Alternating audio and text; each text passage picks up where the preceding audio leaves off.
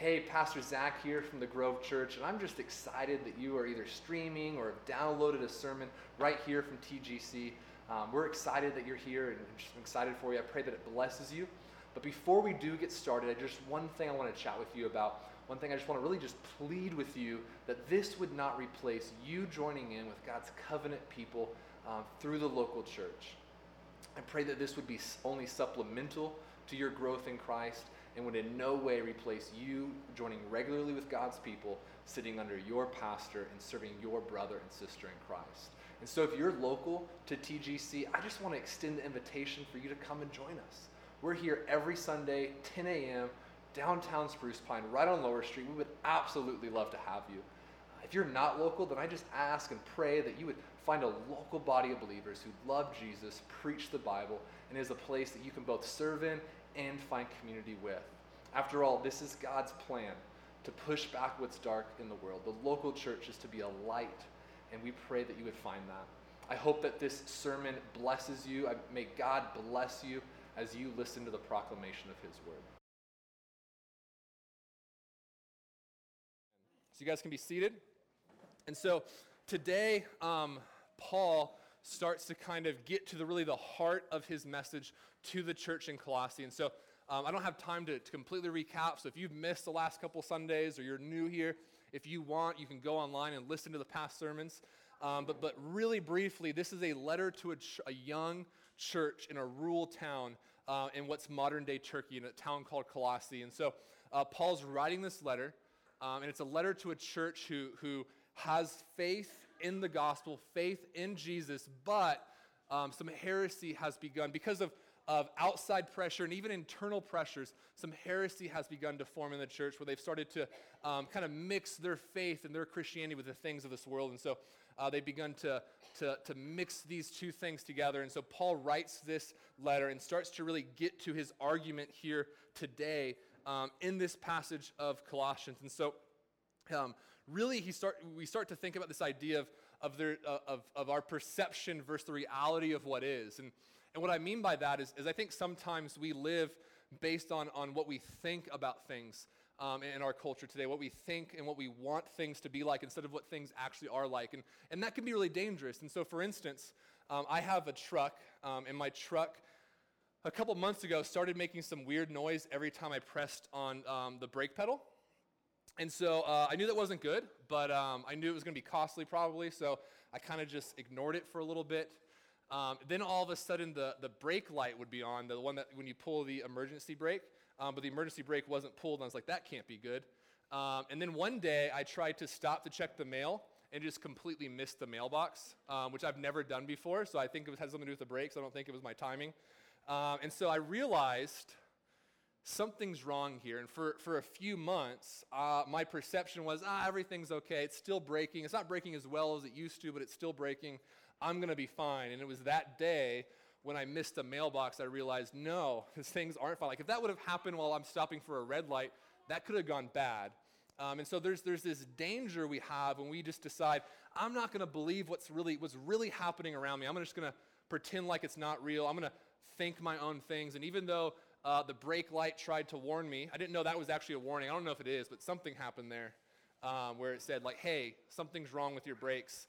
The sound was trying to warn me, and I was just like, nah, I'll be fine. I just completely missed the mailbox. I had to get out and go get the mail. It was a whole thing. So we have this thing of we love to live in this perception, and I would love to live in this perception that my brakes work because it's costly to get my brakes fixed.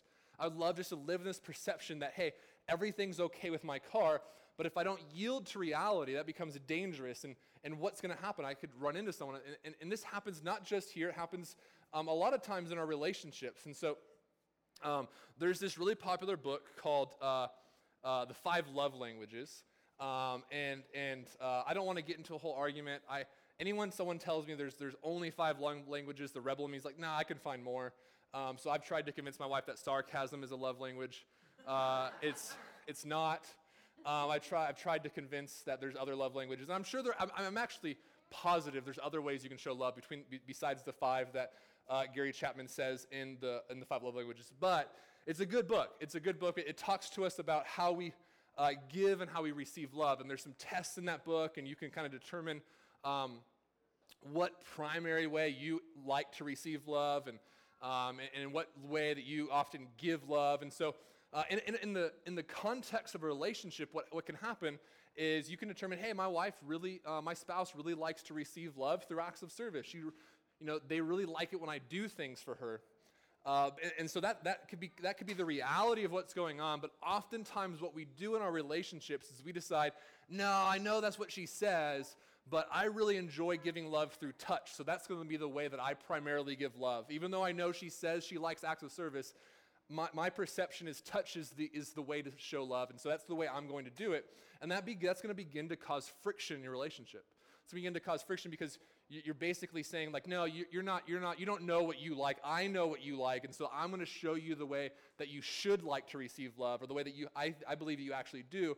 And so there's this perception that we have about what's happening around us, and when we don't yield to reality and yield to what's actually happening, what's actually real and true, things begin to fall apart. Things begin to break down. And it happens, make it happen with my brakes. It can happen with, your air conditioner at home. Be like, no, my air conditioner's fine. I love just to pretend like my air conditioner's fine at home, or my heating's fine. But come winter, if you don't actually yield to reality and get it fixed, you're going to freeze. And so there's, all over, we can just pretend like everything's okay.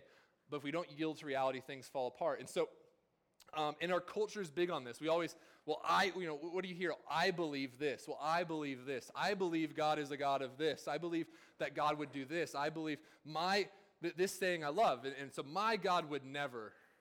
And so we have this thing in our culture where we don't submit to reality. We just submit to whatever our perception of reality is. And we do that by saying things like, well, I believe. What I believe is this. What my God would never send people to hell. My God would never be angry like that. My God would never tell me how to live my life. Now, the last one people probably wouldn't say, but they live like it. And so we submit to our perception until reality. And we see that through those sayings of I believe in my God. And so oftentimes what we don't hear is, well, the Bible says this.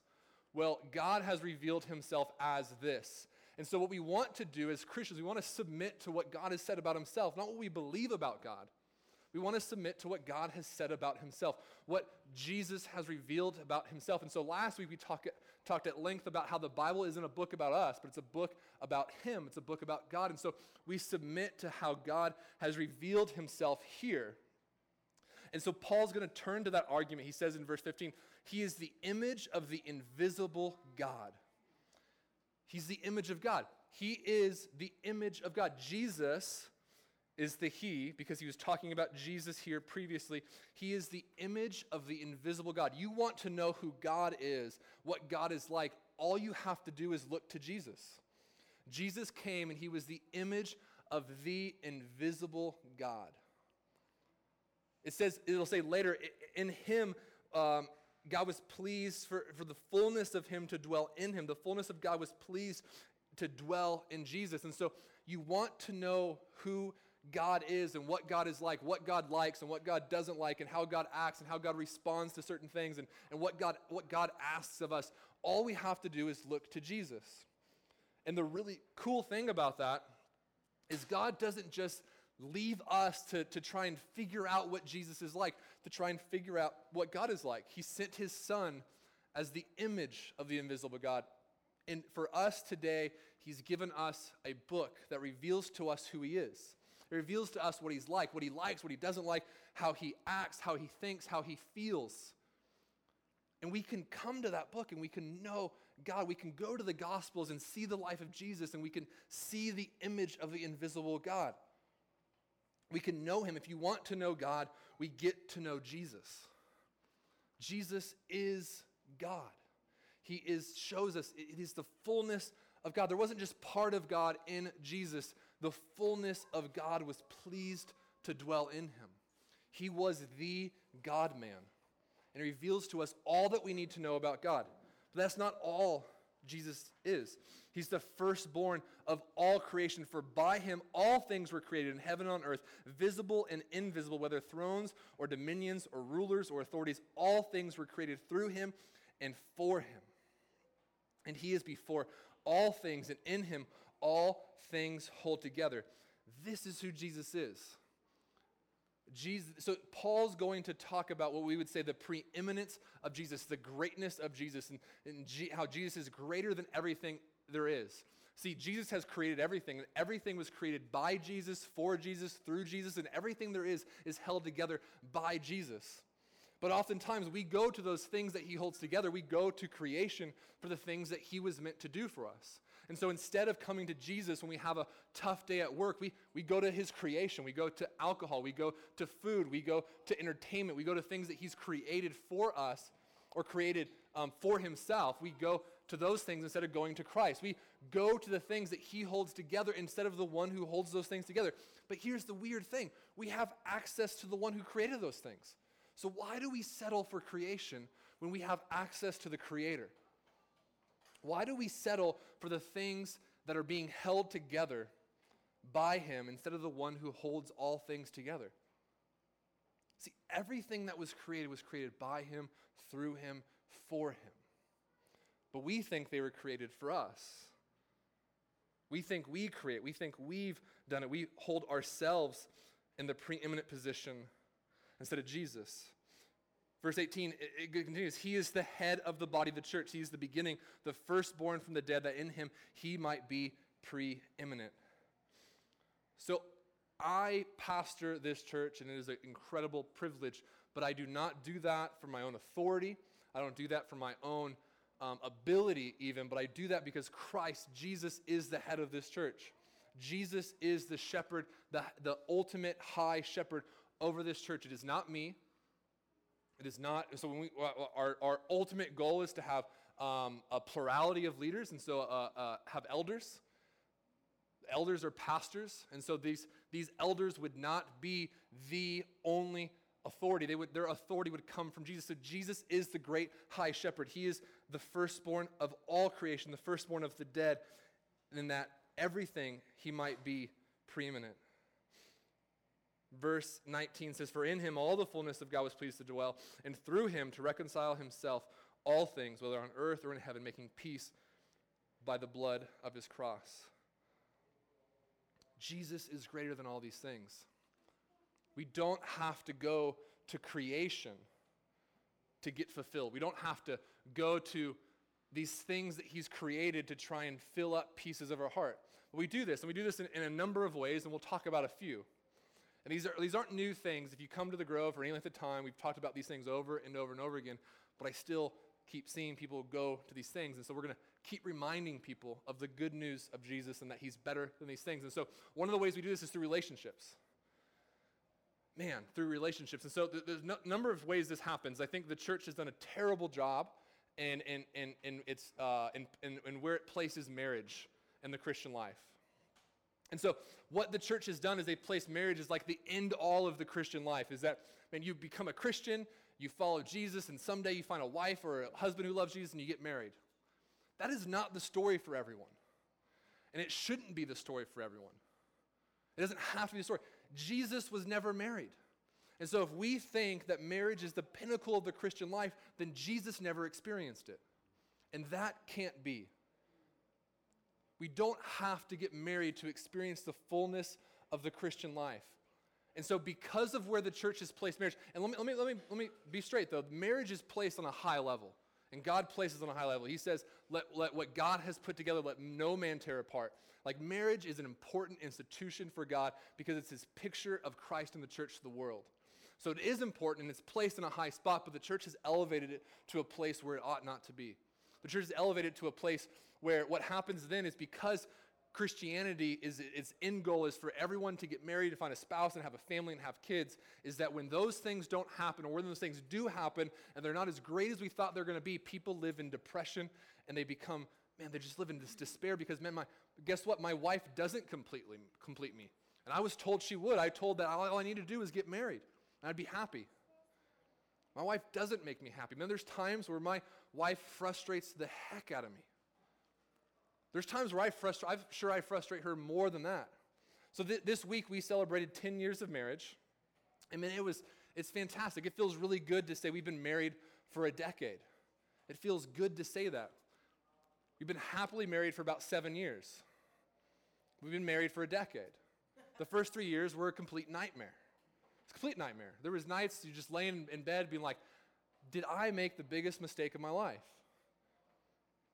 My wife did not complete me, but I thought she would. I thought growing up in this true love waits culture, this marriage is everything kind of belief, I thought, man, I turned 18 and all I wanted to do was get married because that was the next step. That's what I wanted. I wanted to get married so bad, and I did, and it was not all I thought it was going to be. It was not the answer to all my problems. It wasn't the answer to my lust problems. It wasn't the answer to my problems of companionship. I thought, man, so I in high school, what I did was I tried to fulfill my heart by chasing after a bunch of different girls at the same time. That's what I did. It was deplorable. I left a wake of destruction in my path wherever I went. But that's what I did because I wanted to feel loved. I wanted to feel cared about. I wanted to feel like people loved me, liked me, which is different. I wanted to feel both those things. I wanted to feel appreciated and affirmed. I wanted to feel like I was important. So what I did was I chased after the opposite sex. And then I turned 18 and I was able to get married. So I thought, man, that's going to fix that problem. If I get married, then I'll know that I'm affirmed, loved, appreciated. And so I got married. And much to Margie's amazingness, I didn't always feel loved. I definitely didn't always feel liked. I didn't feel appreciated. I didn't feel important. I didn't feel complete. And so what happened? Man, I sought those things elsewhere. It almost ruined my marriage.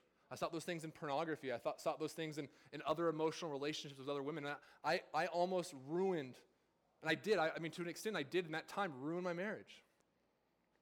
Because I thought it would complete me. I thought it would be, and it didn't, so I went elsewhere. Jesus alone completes us.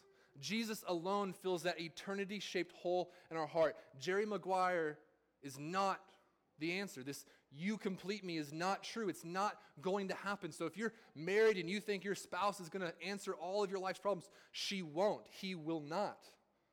Even if she did, you would grow tired of it.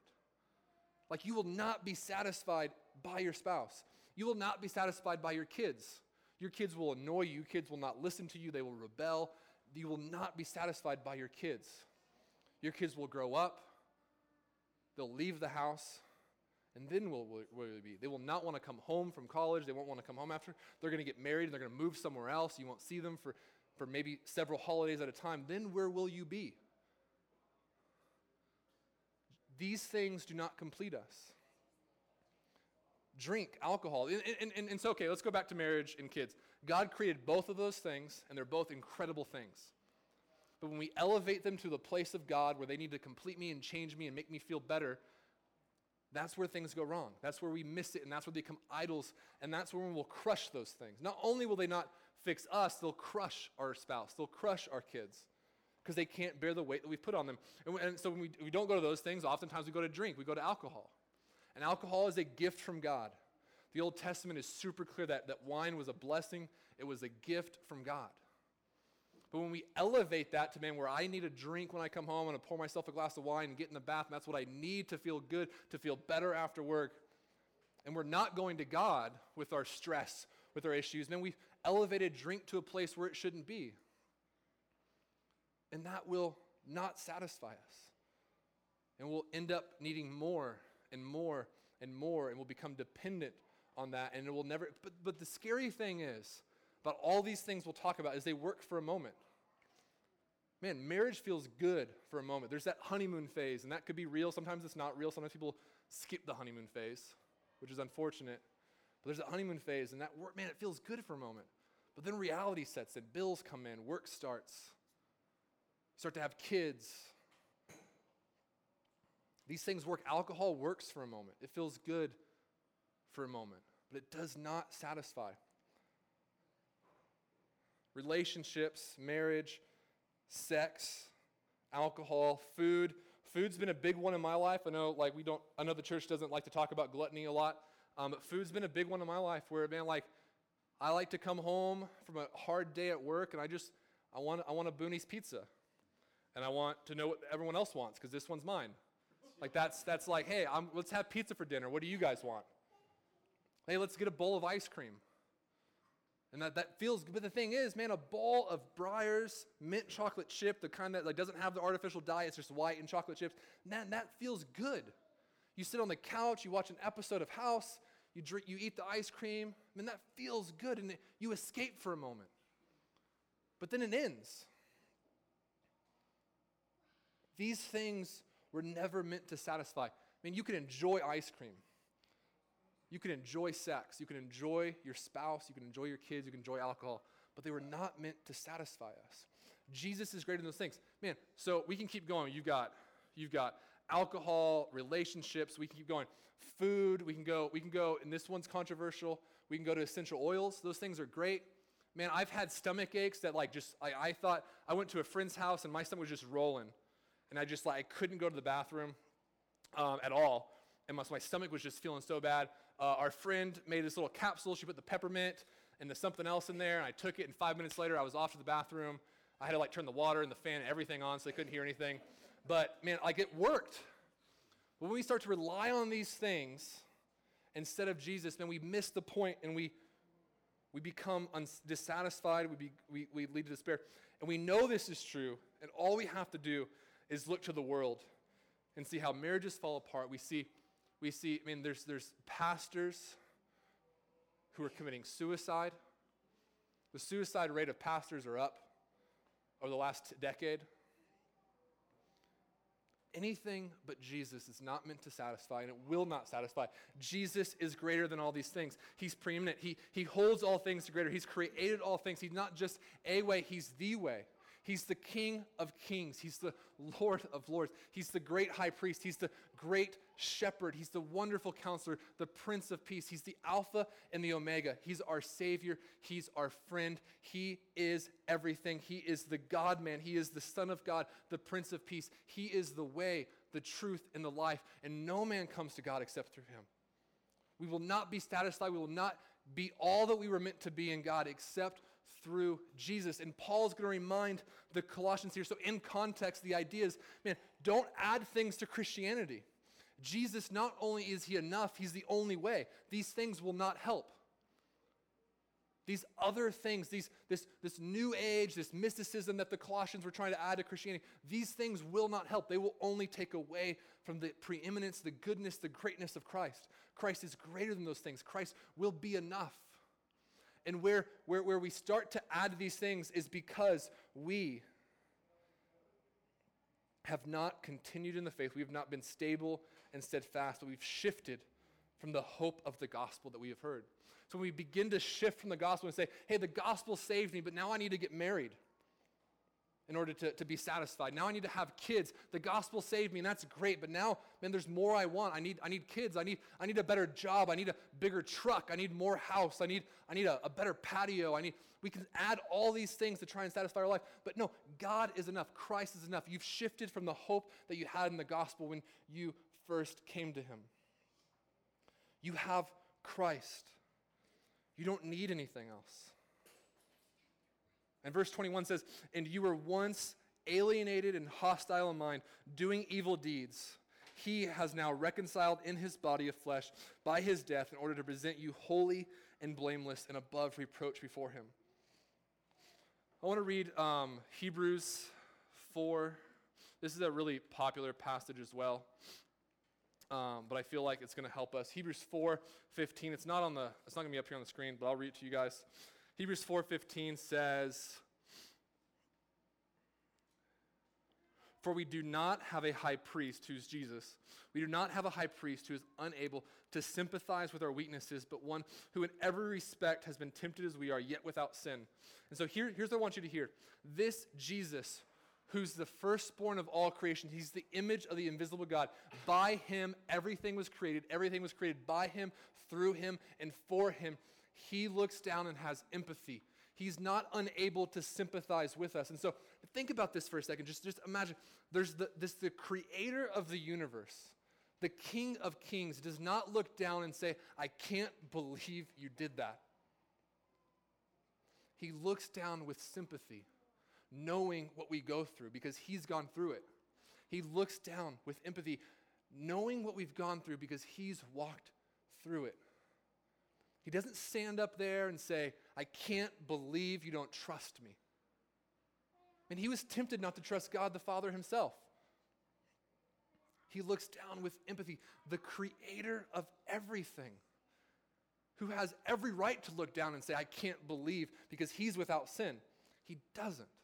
In his love, he looks down and says, my child, like, I love you. Like, come to me. I'll be enough for you. You don't need these things. These things are good. I created them to glorify myself. These are good things, but you don't need them. All you need is me. Come to me. I will clean you. I will make you blameless. I will put you and make you above reproach. All you need is me. You don't need anything else. Don't shift your hope from the gospel. Remember me. Come back to me. Come back to that love that you first had in the beginning. Do not leave that. Do not leave your hope you had and that you placed in me. Don't leave that. Don't move on to greater things. He doesn't just tell us here about the supremacy of Christ, but he talks about the sufficiency of Christ. He's greater than all these things, and he's all that you need. Do not leave him. Do not walk away from that. See, some of us, when we came to the faith and we had this excitement and we had this faith and we had this hope in the gospel, and for whatever reason, we put that faith, that excitement, and that hope, and we put it somewhere else. We put it in the back seat of our lives, and we've moved on to other things. Come back to that. Don't leave that. You can't move on from this. Paul, in the last 3 sermons, they're really the same, is that we're so tempted to move on from the gospel. And we can't, we must not, because it's everything we need is here in the gospel. The whole Bible is about the gospel. Man, that's why I'm so excited about our kids ministry. Our kids ministry is not about making your kids more obedient.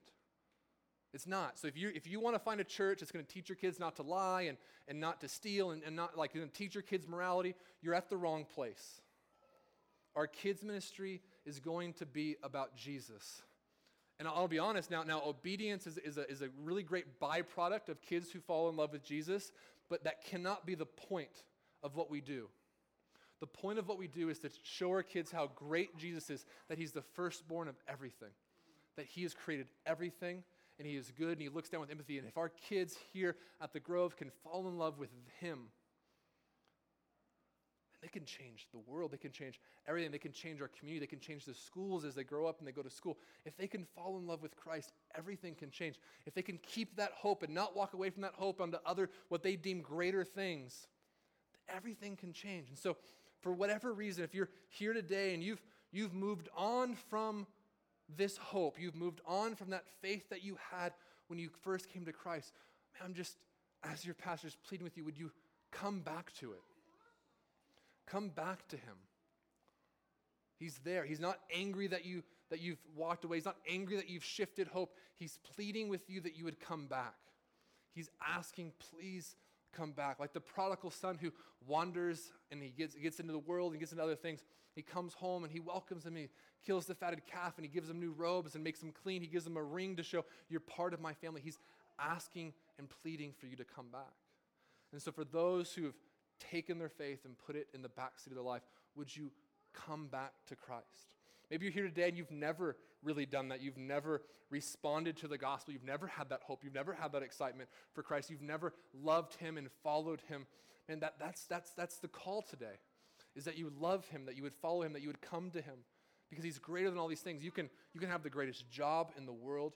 You can have all the promotions. You can be the most liked at work. Your husband can be the best. Your wife can be the best. Your kids can be great, and it'll never be enough.